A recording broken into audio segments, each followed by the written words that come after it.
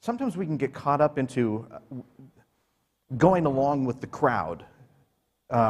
We've often heard, as we were growing up as kids, talks about peer pressure and things like that, you know, and all that kind of stuff. But we can, as adults, get caught up into that.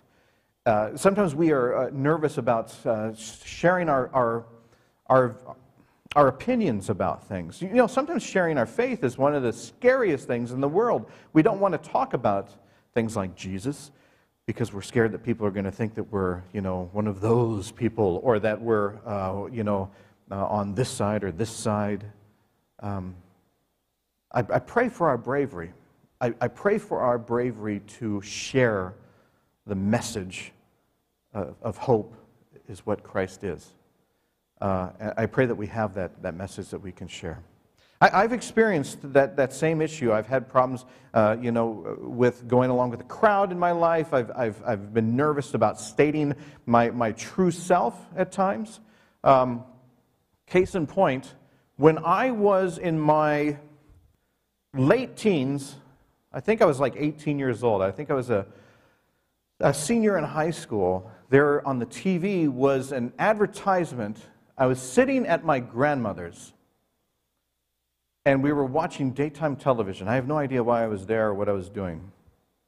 But I was sitting at my grandmother's, and an ad came on. I think it was like one of those Time Life ads, you know? And it was for Nat King Cole, greatest hits of Nat King Cole. And I was enthralled when I heard this. I was taken aback by it. They were playing clips of it, and here I was, 18 years old, and I thought, oh, I love this stuff. This is amazing. And he was singing Mona Lisa, and the only thing that frightened me just a little bit is that my grandmother started singing to it, and her voice sounded more like a semi backing up. So it was not really tuneful, but it was, I felt like I wanted to explore this type of music more. But I also, at the same time that I was loving this music, and I ordered the CD, and it came, and I was listening to it, and I listened to it over and over again. I had a CD player in my car, and I would just listen to nothing but Nat King Cole. I was so hooked on Nat King Cole. I went into his early library of real, like where he was like a fantastic jazz pianist, and then his crooner days where he would sing things like Mona Lisa, Unforgettable, or Love, which Will has sang here before, wonderfully, by the way. Yeah, last week, yeah. But you know what? When I was 18 and loved this music, I was scared to tell people about it. It's funny how music sometimes, we put a label on it, like you are this in this group, so you're supposed to like this kind of music. Or if you like this kind of music, then we're going to kind of make fun of you.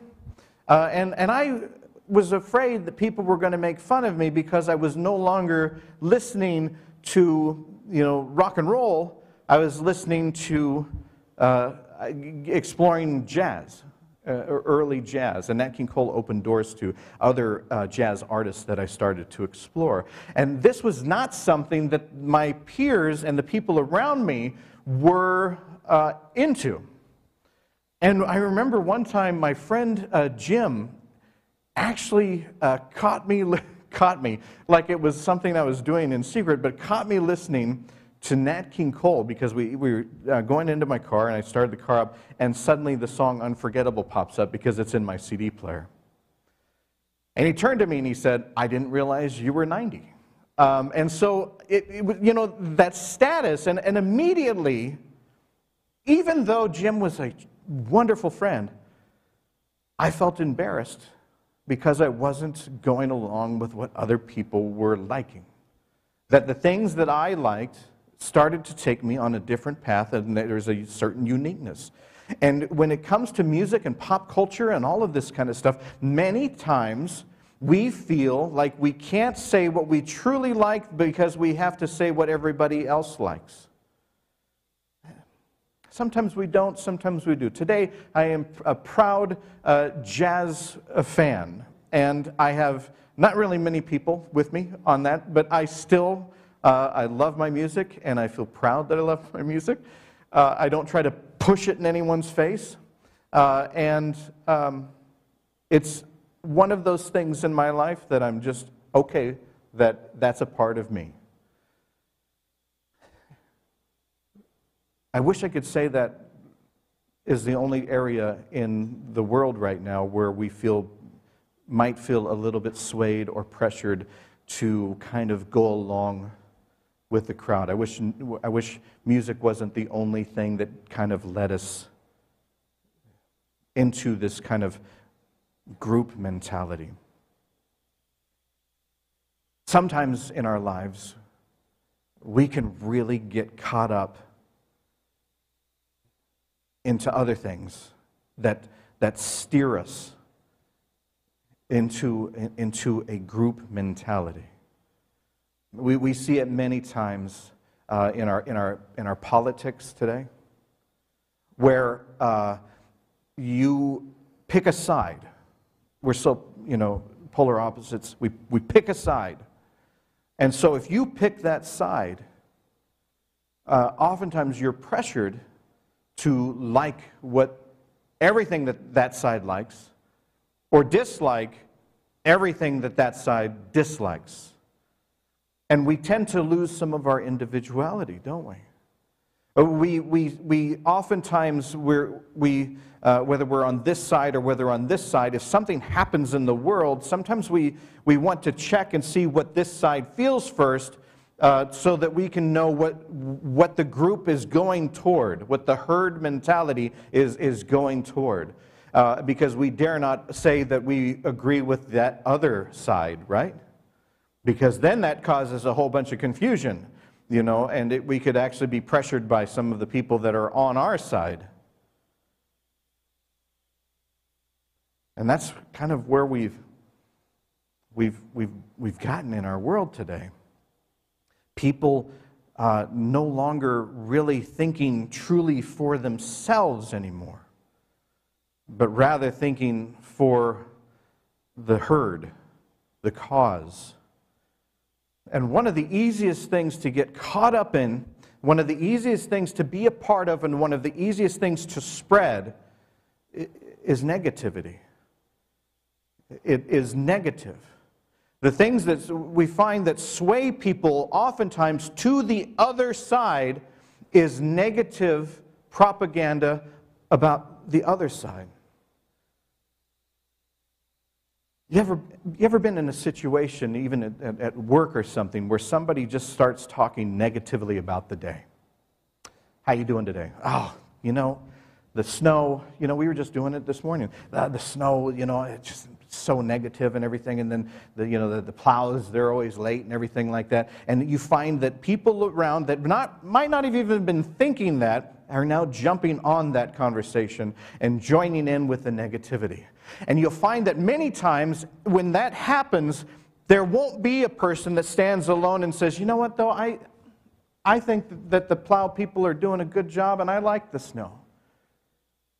Many times when we're spewing the negative and we form that group, the people that want to say something opposite or different either keep it to themselves or they put on a smile and just join in.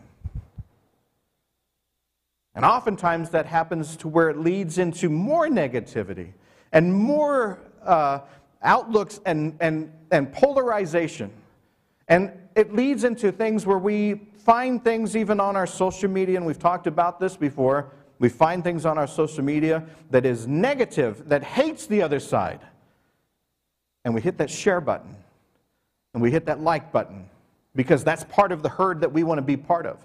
And we're sucked in because we actually are finding ourselves to get satisfaction out of joining in on negativity. And that satisfaction out of joining in on that negativity eventually grows and it leads into hatred for something or someone. And before we know it, we are part of the herd that hates.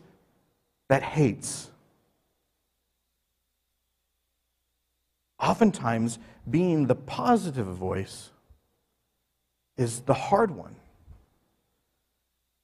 A lot of times people don't want to hear the positivity. You know, do you know that it even happens in church? Do you know one of the biggest growing movements in the church is what we call an evangelical movement. And some of them are fine, but some of them, they spend every breath talking badly about somebody else.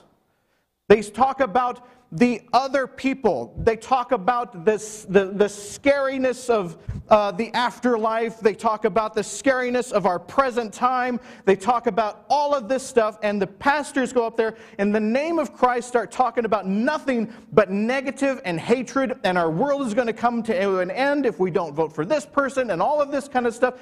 And those churches are busting at the seams with people that are feeling like they want to be a part of this, to where they get confirmation that they can be negative, that they can hate something. And then they join in.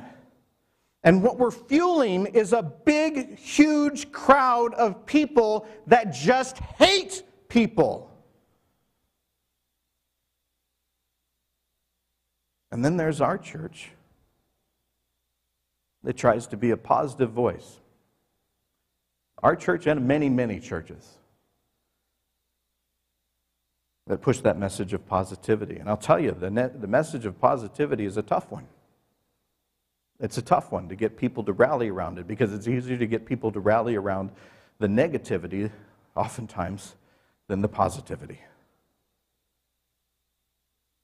It's like telling a group of people that love country music that you love Nat King Cole.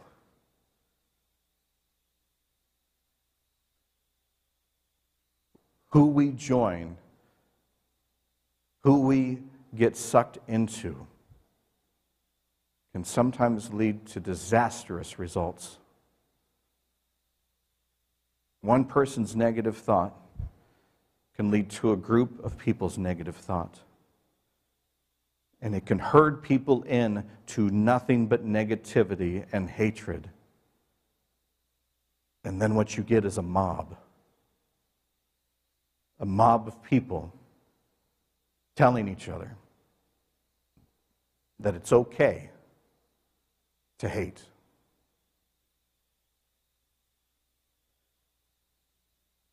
Many, many, many years ago, there was a guy named Joseph, and we started this story last week, and you can go back on our YouTube if you haven't seen it. Joseph was a person that walked his own path, that stood alone by himself. And his father loved his responsible side, his compassion. His father even gave him made a new coat for him. And some translations call it the coat of many colors, but some people, historians and stuff, they believe that the translation actually just means a coat with long sleeves. A coat with long sleeves would sometimes be worn at formal occasions. It's not something that you would go out into the field and work in. This was a formal coat, and this was because Joseph stood out. He was different. He was unique. And his brothers did not like that. His brothers, we've looked at this before. Jacob had children with 4 different women. 2 of them wives, and I'm sad to say 2 of them were slaves.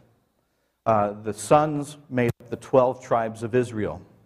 There was Reuben, Simeon, Levi, Judah, Dan, Naphtali, Gad, Asher, Issachar, Zebulun, Joseph, and Benjamin. And I want to point this out too. Leah did have a girl, and her name was Dinah. She's not mentioned very much in the Bible, but I just want to point that out.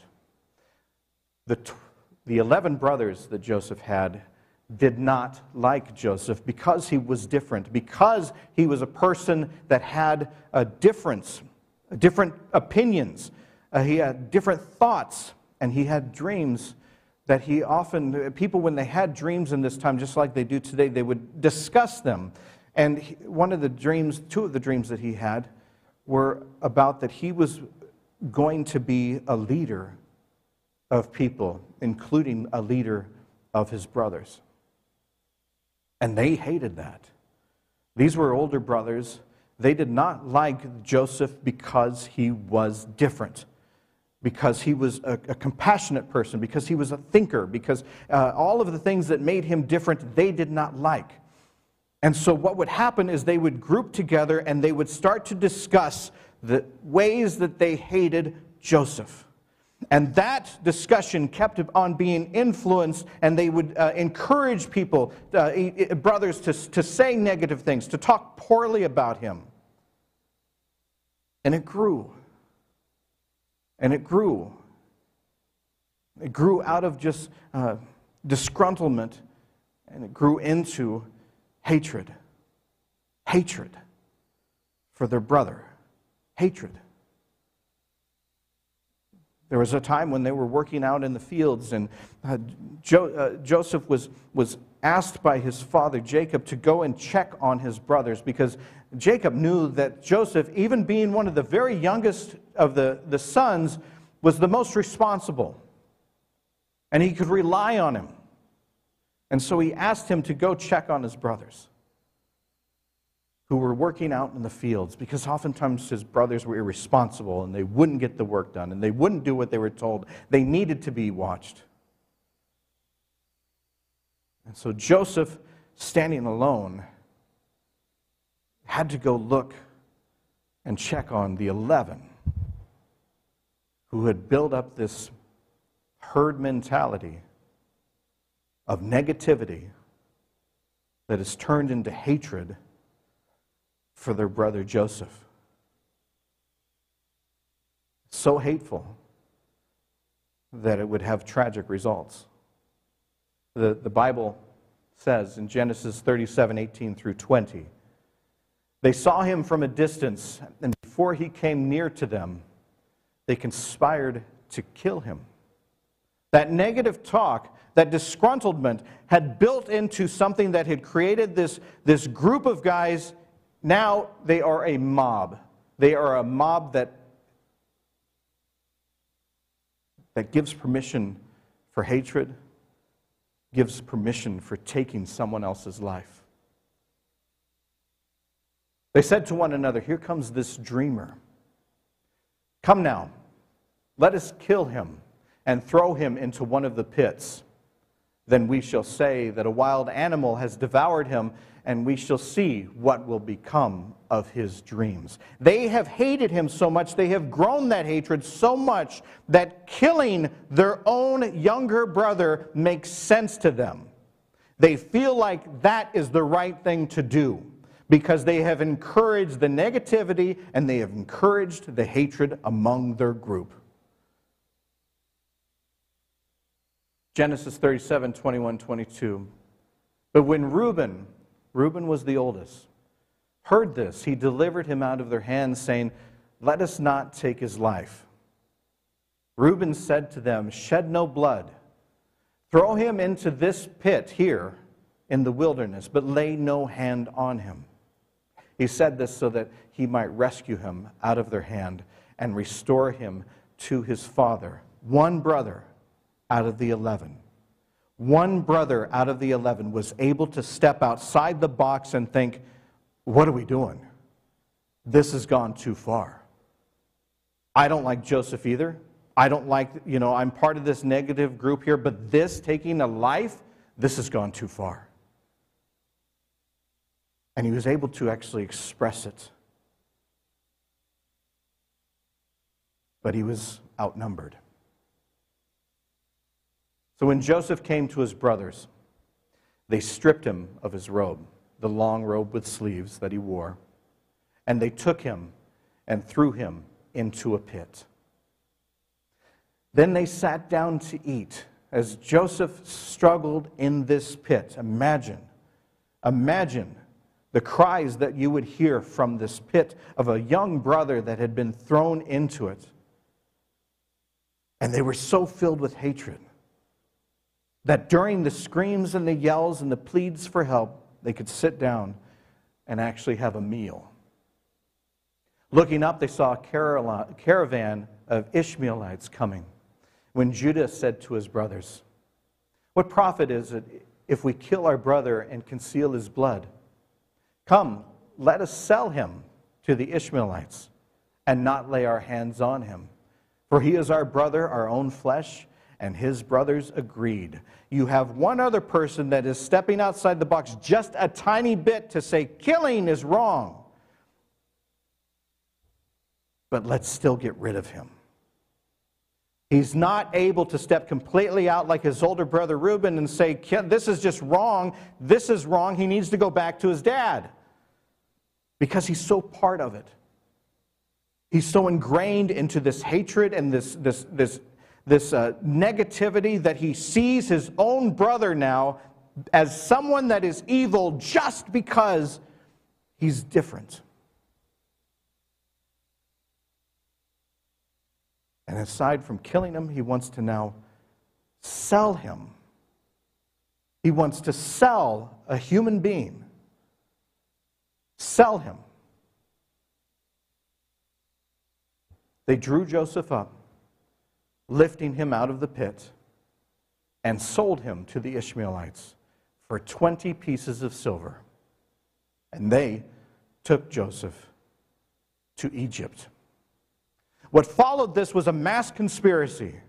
They took his coat, the one coat that Jacob gave him, that special coat, and they killed an animal, and they rubbed the blood all over this coat to where they could take it to Jacob, the father that loved the son, and say, your son has been killed by a wild animal. Imagine hating somebody that much, that the grief of a father longing for his favorite son. One of the tragedies of war. You're willing to accept that.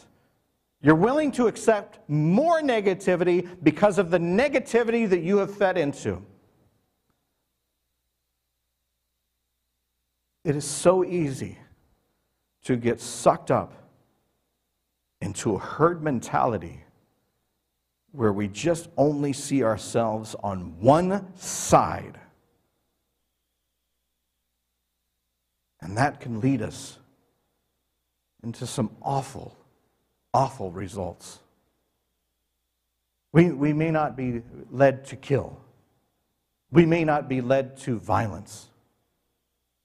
But we can be led to where many of the things that we talk about and think about and follow and share are things of hatred, of negativity,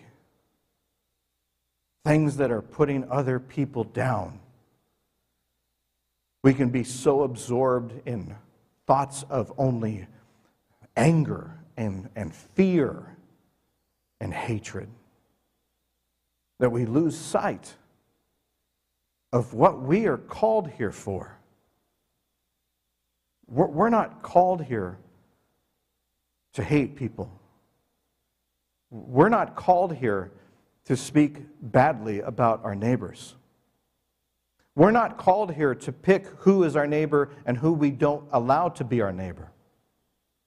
We're not called to be a church that only focuses on the things that are wrong, that we hate, and the people that we want to keep out. We're not called to do that.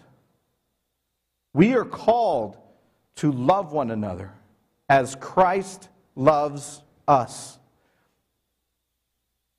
That's a very positive thing. That's a very, very positive thing. To love one another as Christ loves us. Christ, the person that was continually rescuing people, continually healing people, to invite them in to the kingdom of heaven. Christ who broke down walls. Christ who welcomed children. Christ who helped feed the hungry.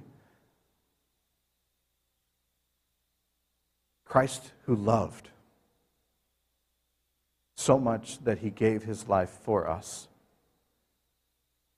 That's what we're called here to do. We're not called to follow herds of hatred or negativity. And I'm not picking a side here. I'm saying both sides. I'm saying it can be politicized. I'm saying it can just be a negative outlook on the day.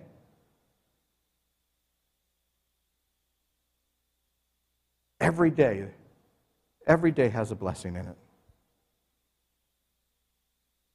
Are we brave enough to mention it? Are we brave enough to mention the love when the tide is going along with the hate? Are we brave enough to not just dwell in the problems, but to talk about solutions? Are we brave enough to love God openly? To love ourselves the way that Christ loves us? And to love our neighbor and see our neighbor as every person on the planet? Are we brave enough to be positive? Would you pray with me? Gracious God, help us to think for ourselves. Help us to sometimes shut the voices off of the herd, and help us to question and to explore and to gain wisdom ourselves. Help us to decide what our gifts are, what ways we can contribute, how we can share our generosity, how we can share who we are, how we can share ourselves to make this world better and not worse, to make this world loving and not hateful, to make this world kind, honorable, to love our neighbor as ourselves. In Jesus' name, Lord, we pray. Amen.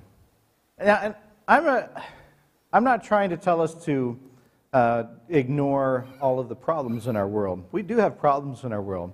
I'm challenging us to figure out ways that we can be part of the solution and not just echo the problem. I do not believe that we can fight violence with violence. I do not believe that we can fight hatred with hatred. I believe that Christ taught us a different way.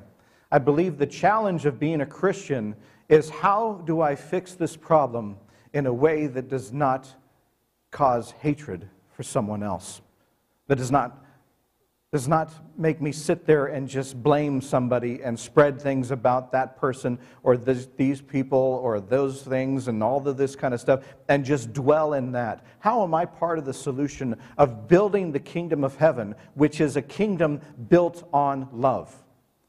How am I doing that? That's a challenge. Nobody said Christianity was easy. That's our challenge.